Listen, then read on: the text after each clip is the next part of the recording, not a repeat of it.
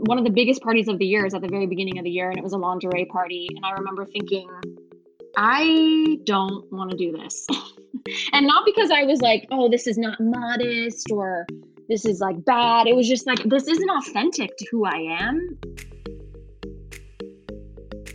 When you think about Greek life, Christian faith might be the absolute last thing that comes to mind. But we not only believe that it's possible to be Greek and Christian, but also that it's the best way to experience Greek life and grow your faith. We have real, honest conversations about how to approach Greek life from a Christian perspective, including things like recruiting and pledging, drinking and drugs, sex and dating, leadership and philanthropy, and much more. This podcast is by Greeks and for Greeks. Our hosts and guests are all members of fraternities and sororities who collectively have decades worth of experience living out their faith in Greek life. Welcome to the Greek and Christian Podcast. What's up, everyone? Welcome back. I am J-Mac. This is Allison. We are your co-hosts for the Greek and Christian Podcast. So last episode, to catch up, if you tuned in last week, we talked about the tension between being Greek and Christian. And how do you navigate this tension of trying to do both? When you bring God and Greek life together, when you try to bring together your faith and your friends, how do you navigate that tension? And with that, we are starting a series on party culture, which is a pertinent topic because this is the beginning of the school year. So chances are you're going to a lot of parties. There's dirty rush parties, house parties, mixers, going downtown, and everything in between. And so chances are if you are trying to live out your faith or you're exploring what it looks like to live out your faith in the context of a party, you're going to have lots of instances where you're going to have to navigate this tension. And so we're going to talk about things that you encounter in a party, from hooking up to drinking cheap boxed wine and beer and everything in between. Franzia. I don't really miss that. So anyway, this week we're starting our series with the pre-party. So what we do before we go out. And this is all about image, right? The way we perceive ourselves, the way we want others to see us. And specifically, how do we deal with our body image, the way we see our bodies? What does God think about the ways that we get ready, or our pre-gaming activities? So John, you want to introduce our guest? Yeah, so we have Melissa McCormick, better known as Mel. Mel is an alumna from San Diego State University, where she was a Kappa Alpha Theta. Shout out to anybody on the West Coast. She has lived in Greek life, both with and without Jesus, so she knows what it's like on both ends of the spectrum. And then she also brings a little professional expertise because after school, she got her master's in marriage and family therapy, and she specializes in eating disorders and trauma. So all that to say, Mel is pretty awesome, and we're excited to have you. What's up, Mel? Thank you. Hi, very excited to be here. So, Mel, before we get started, we've been asking people, or at least Allison and I talked about nicknames. What was your nickname? Oh boy. Well, my nickname, I had a few, but the one that I will share is a nickname that I was given at a specific fraternity, and it was Tiny Dancer. That was my nickname in college, and it fit pretty well. Yes, you can't see Mel, but Mel is a petite woman, and she is a really good dancer if you spent any time around her. Thank you. Oh, it's a very descriptive nickname. I could get lots of images from Tiny Dancer at a fraternity house. That's correct. Good times. Good times. Yes.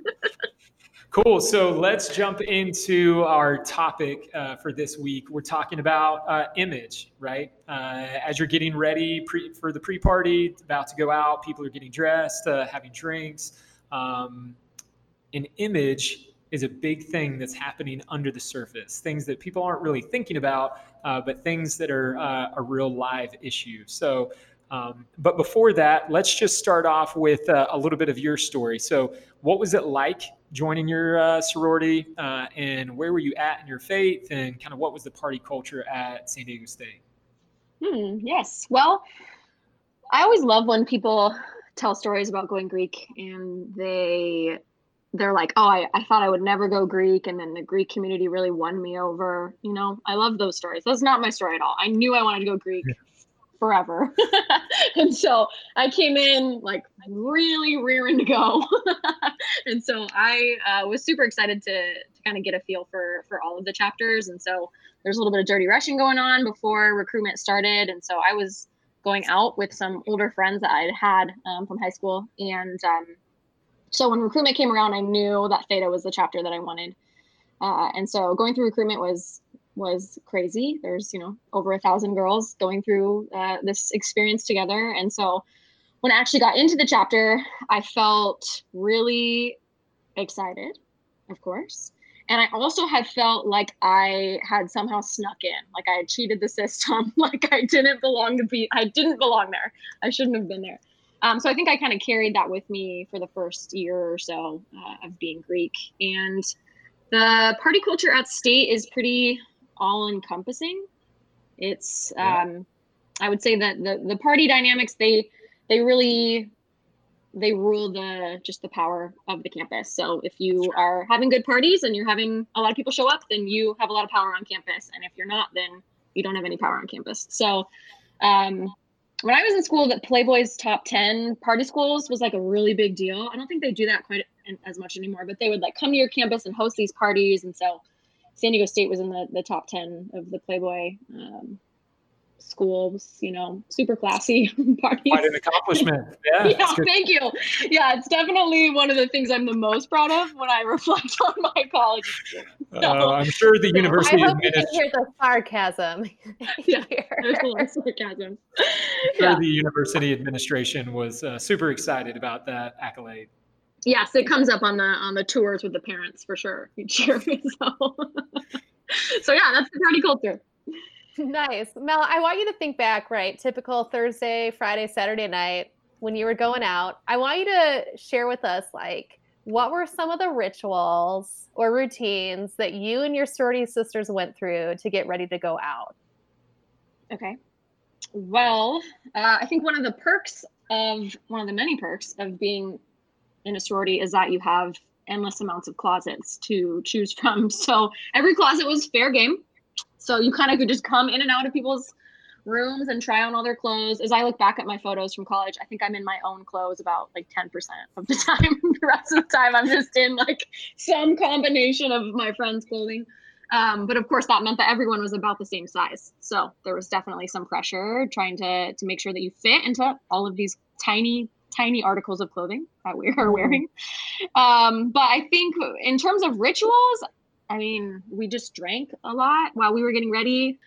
There was just a lot of, cheap alcohol and playing music and getting ready together. And then hundreds of girls meeting in the chapter room and singing some inappropriate songs and marching your way over to whatever fraternity you're going to. That's it. So I relate with a lot of that, right? I'm a female, but I want to hear John's experience of getting ready to go out. What was it like from the fraternity perspective, the rituals and routines that you and your fraternity brothers went through? Yeah, so it was pretty cool that, you got like 50 guys and access to all their closets and a big, hey, Ben, can I get that pair of shorts for the party? Obviously very different in fraternity culture. Yeah, getting ready, it's interesting. It's much less about like what you're going to wear and all that kind of stuff. And it's more about like what you're going to do that night and what you hope will happen that night. Obviously, lots of music, lots of pre-partying, lots of drinking, smoking going on. And there's a lot of excitement and anticipation of, like I said, what's going to happen that night. Who you going to talk to? Who are you going to hook up with? Are you going to get to hook up with anybody? Will a girl find you attractive enough or worthy enough to go home with you?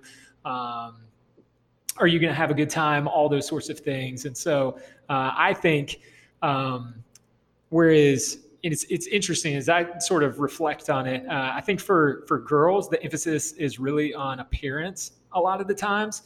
For guys, I think it's a little more performance. It includes appearance, but it's much more than that. It's much more about how you carry yourself. Like, what type of guy are you? And you have all these different personalities, right? You got the funny guy, you got the guy who drinks a lot, you got the good-looking guy that all the girls want to be with, you know. And so you have all these competing personalities and all these guys together, and it's, you know, it's a game of having fun together, while also in some ways like one-upping one another and trying to be like the quote unquote like that guy. Yeah, for sure. That's really good, Jen. Thanks for sharing that. I appreciate it. Yeah. But yeah, I'd be interested to hear, Mel. I mean, so talking about image, how did you specifically struggle with your image in college? You know, what were some of the issues that you really wrestled with? Yeah. Well, I don't know if I really knew that I was struggling with image when it was happening, but I was definitely struggling with my image. I think growing up, I was a competitive gymnast and then a competitive cheerleader. So good times. Yeah. So lots of competition. Yeah, lots of competition and lots of like body awareness and being aware of kind of what your body looks like and kind of striving for perfection. So that translated into my experience in my sorority for sure. I think since I kind of got into Theta and looked around and was kind of like, what am I doing here? It just felt like everyone was supermodels. Like it just felt like I was sincerely surrounded by like 200 supermodels all the time, which was, I think, would be an overwhelming experience for anyone. And it certainly felt overwhelming to me at times. So I think I just was very aware of that. And I think comparison runs rampant in chapters. And I think it was never, I loved my sisters. So it was never like you wanted to take something away from them. That wasn't my experience, at least, but I think it was something that it was always in the back of my mind. Definitely. Yeah. Yeah, for sure. So like, tell me more about that. Like the culture of image in your sorority, like, what did you notice about your sisters and how they viewed themselves, or, you know, the role that image played with them and as you were interacting with them? I think they were just really hard on themselves, as was I. I was less verbal about it because my personality doesn't like to communicate weakness. But I think there was a lot of just talk, negative body image talk about, you know, things that they would change about their bodies. But, you know, these women were also extremely successful at everything that they did. So they were extremely smart and did really well in school. And many of them had really successful internships and relationships. And so it was as if this was kind of one area of their life where it was okay to communicate negative things about themselves when we weren't doing that in other areas of our life, which I think was interesting to see that dichotomy. Yeah, it's interesting sometimes that the people that seem to have everything are some of the most insecure people, you know, that really like deep down. And, you know, part of me, we'll get into drinking later, part of me wonders if that is part of the motivation for people to drink, because it gives you liquid confidence, you know, because without it, people really aren't confident in like who they are, their personality or their appearance or any of those sorts of things. And that's kind of the irony, because Greek life, a lot of times sorority girls and fraternity guys, they're like the it people, you know, they're the people that seem to have it all. And yet you walk into, like you said, Mel, like a sorority house of seemingly supermodels who are all looking in the mirror and saying, I want to change this, or I want to change that, or, you know. I think it's also just Greek life is a microcosm of the bigger culture. And so women in larger culture, there's so much pressure on us, what we're supposed to look like, and just so much comparison. And so I think that sunk into the culture of my chapter as well. I think overall it can be it's an objectifying experience, because the rankings of these chapters are often based on what people look like. And so because of that, there is a lot of pressure on appearance. Mm-hmm. Yeah. Yeah. Well, we're going to take a quick break for a little ad, and then we will get back into the conversation where we ask Mel a little bit more about, what shifted in her life and what her role as a therapist has to do with her thoughts on image now. Self-critical thoughts drove Lee Blum to an eating disorder and addictive behaviors. Eventually, she found herself hospitalized with clinical depression. But that's not the end of the story. Check out Lee Blum's book, Table in the Darkness, all about her journey of finding healing for her eating disorder. If you or someone you love has been at this dark table, you will find her spiritual journey encouraging. Visit ivpress.com and search for Table in the Darkness to find this book and order your copy today. All right, we are back talking with Mel here, Melissa McCormick, aka Tiny Dancer, all about image and how it relates to our experience with parties and Greek culture. Yeah. So I'd be interested, Mel. You obviously talked about a lot of the struggles, and there was a lot of comparison going on in the sorority house, especially getting ready as you're exchanging clothes and trying other people's things on. You come with a very competitive nature. Was there a turning point for you when it came to how you saw yourself, both in general image and in body image? And what was that like for you? Did your faith have anything to do with that? If you want to speak to that. Yes. Yes, all those things. There was a deep sense in me, even before I met Jesus, which I met Jesus around my sophomore year of college, is when I started to dabble. I dabbled for a while. I didn't say yes until later on in college, but it started with this. I had this deep sense that I wanted to be myself, and I wanted that so badly, even more than I think I wanted to fit into this kind of image of what we were supposed to look like. And so I started to wrestle with that pretty early on. I remember honestly, one of the biggest parties of the year is at the very beginning of the year, and it was a lingerie party. And I remember thinking, I don't want to do this. And not because I was like, oh, this is not modest or this is bad. It was just this isn't authentic to who I am. And so I think that was something that just continued to come up for me. And then when I did actually come to know Jesus and really started to wrestle with why I was struggling with my image, I think that's when a lot of freedom came. And I think that is kind of the turning point for a lot of people that I work with as well, is when we start to ask ourselves, why am I pursuing this image? And for me, it was for a sense of control. There were things that just felt super out of control throughout my whole life, and image or my body was one way that I really managed it. If I was fixating on my body or fixating on what I looked like, it gave me somewhere to put all that energy. And so when I came to know Jesus was when I realized that I needed to let go of this need for control in my life. And so that was the beginning of that journey for me. Oh, that's a good thought. I can totally relate with you, Mel. I think there were issues that I had physically, with my body in college, but I think a lot of it played out for me in my personality and how I was portraying myself to the world. And when I got real what happened was basically some sorority sister just saw through my facade that I really didn't have it all together, that I was faking it, that I wasn't right, that I just wasn't being real. And it was this turning point for me where I realized I am trying to control the way people see me, because of my family background, and we'll get into that probably in a different episode of the podcast.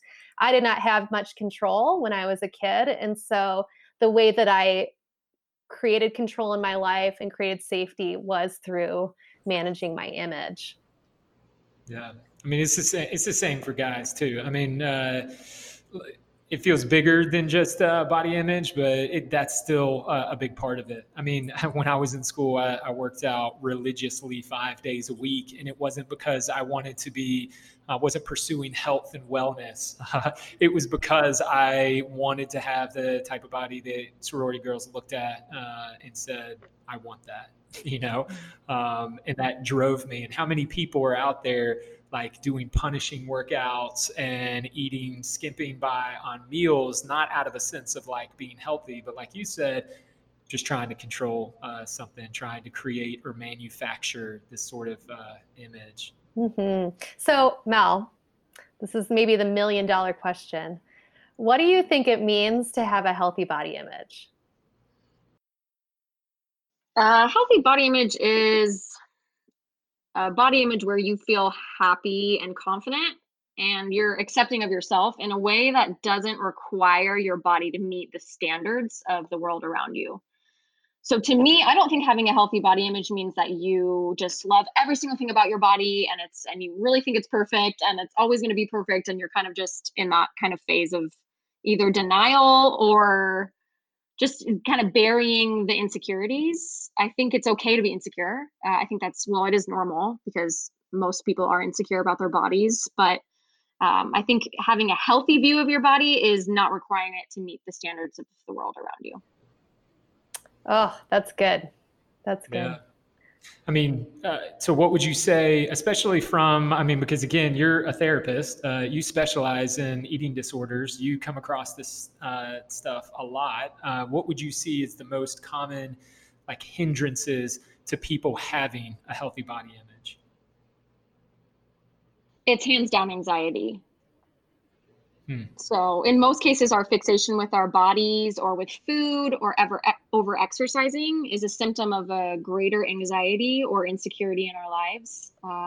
Because it's a vulnerable feeling when our bodies don't match the ideal version of, what the culture says that we should look like. And so that causes anxiety. And as we get in touch with whatever that fear is, that's driving us. If it's a fear of not being good enough, if it's a fear of not being in control, when we get in touch with that, that's when we can, find healing from that anxiety that's driving that obsession. Yeah. It's interesting because that, like, the diagnosis changes the prognosis, right? It changes the question of like, how do I get this type of body to how do I deal with this anxiety? Like, right. That's the deeper question. That's actually the question that's going to enable you to have a healthy body image, not shaving off 10 pounds or becoming like a funnier guy or any of those things, right? Right. And with that, I guess I would ask, like, what are some, again, from like a therapist, you've seen both men and women, are there similarities and differences between or challenges that men and women face in having a healthy body image? I think it's really all the same at the end of the day. I think how it manifests may be a little bit different, where women have oftentimes wanted to make themselves smaller. And I think we see that with opinions. We see that with women wanting to take up less space. We see this kind of sense of being smaller, which luckily is changing now in culture. Women are feeling like they can take up more space, as they should. And with men, it's about being bigger. It's about being stronger. And so, but I think at the end of the day, it comes down to the same anxiety of feeling like you're not enough and you're not good enough the way that you are. And so it's a way to control that. It's a false sense of control, of course, but. Yeah. And that's where, right, we would say that the gospel is like steroids for that, to say that you are enough, so much so that, God himself was willing to give up everything just for you. You were worth it. So, yeah. Yeah. For me too, I just want to acknowledge that body image does feel different for me personally than something like drinking was in college. And that I think as I got older and as I graduated and, alcohol is still all around me at everywhere I go. And I did have to take a period of time where I didn't drink after I graduated because I just didn't know how to do it in a way that was like appropriate, like being an alumni and blacking out at a tailgate. It's like, okay, wow, that's like, let's maybe get it together. But I feel like I had to take a break. And I had to figure it out. And I feel like I was able to do that. And with body image, it's something that it really ebbs and flows. Like I go through seasons still that are still really hard for me. And I have to come to the Lord and I have to say, hey, I'm having a hard time trusting you with this area of my life. And I think the point is not to just like slap a Bible verse on my experience and say, well, Mel, you shouldn't be insecure because God loves you. I think it's deeper than that. This is like a deep thing that I have to grow in trusting that the Lord is going to provide for me in all these areas of my life, even if I feel like I'm not perfect or I'm not in control. And so, as you can imagine, that's some deep stuff. And I think that's going to be a lifelong journey. Absolutely. Yeah. Hopefully that takes the pressure off. Like if anybody's listening and you're just exploring faith, or even if you're following Jesus, hopefully that gives you a breath of fresh air of the fact that it's not like you just make a decision to follow Jesus and then all of a sudden like everything's perfect. Right. Like you view yourself in a healthy way, and no, that's where it goes back to like it's a constant tension, and that's where having people around you and community, like we talked about last week, plays a huge role in people reminding you like, no, like you are worth it, and don't go back down that path, and don't say that about yourself. Right. You're better than that. Yeah, exactly. That's really good. So Mel, I'd love for you to share a little bit, for the Greeks who are hearing this in our audience, what advice would you give them as they think about their image? One thing I've noticed on campus is this kind of fixation with eating really well and exercising a lot, and it can be masked by just trying to be healthy. And so there's actually a word for that. It's called orthorexia. It's a diagnosis. So it's actually an eating disorder, and it's defined as it's overly fixating on righteous eating and exercise is what the diagnosis says. And so what that means is we've blurred that line now between just being healthy and being conscious and being obsessed. And so I think that is a really fine line that I see a lot of Greek students walking. And so what I would say is really be honest with yourself about what your intentions are, because it is so easy to say that you're just trying to be healthy, and that will be celebrated by everyone around you. People will celebrate your discipline, how your body looks. But I think we have to be really honest with ourselves about why we're doing what we're doing. And if you're in a place where you're trying to be healthy and you're noticing that your self-worth and your self-esteem is totally dependent on what you eat and if you exercise, that means that this is a bigger conversation than just body image. That means that you could be entering into an actual disorder. And so I would recommend speaking with somebody as soon as you can to just make sure that you are healthy, because it is really dangerous and it is a slippery slope to walk down that path, especially in a space that celebrates it, like Greek culture. Yeah. So with that, Mel, I mean, for everybody that's listening that they personally struggle with this, or they know somebody that's struggling with this, are there any resources that you would recommend?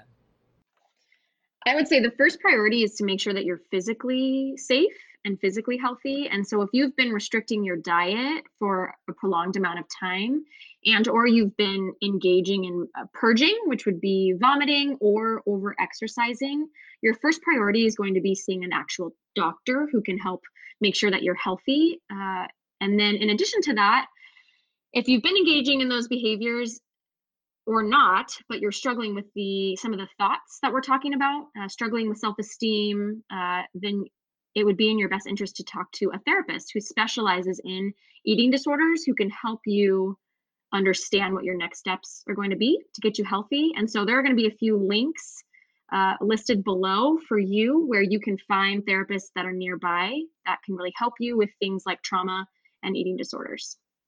Yeah, thanks, Mel. And a quick note as well, she wrote an awesome blog for Greek InterVarsity, I think it's about a year ago. It's called Your Body is Spring Break Ready. And so it's a spring break theme, but it's relevant all year round. And so we'll drop the link to that in the episode notes. And yeah, Mel, gosh, thank you so much for joining us on the podcast. It was awesome to have you here. Yeah, it's been great. Thank you both. Yeah, for sure. And as always, if you like our content, make sure that you rate, share, and subscribe the podcast and follow us on Instagram @GreekIV. So we will see you next week. Hi, my name is Taylor Dibble, and I'm a proud member of Delta Phi Epsilon at Central Michigan University. Fire up, chips! I love Greek IV because not only has it brought me closer to God, but it's brought me closer to my sisters, my fellow peers at CMU, and connected me with a great bunch of people and resources to further my faith and in my community. The Greek and Christian podcast is produced by Greek InterVarsity, a nonprofit college ministry for fraternity and sorority students. Our ultimate vision is to see every fraternity and sorority connected to a community of Greek Christians, so that every Greek is just one friend away from knowing and following Jesus. To learn more, find a community on campus, or partner with us, visit greek.intervarsity.org.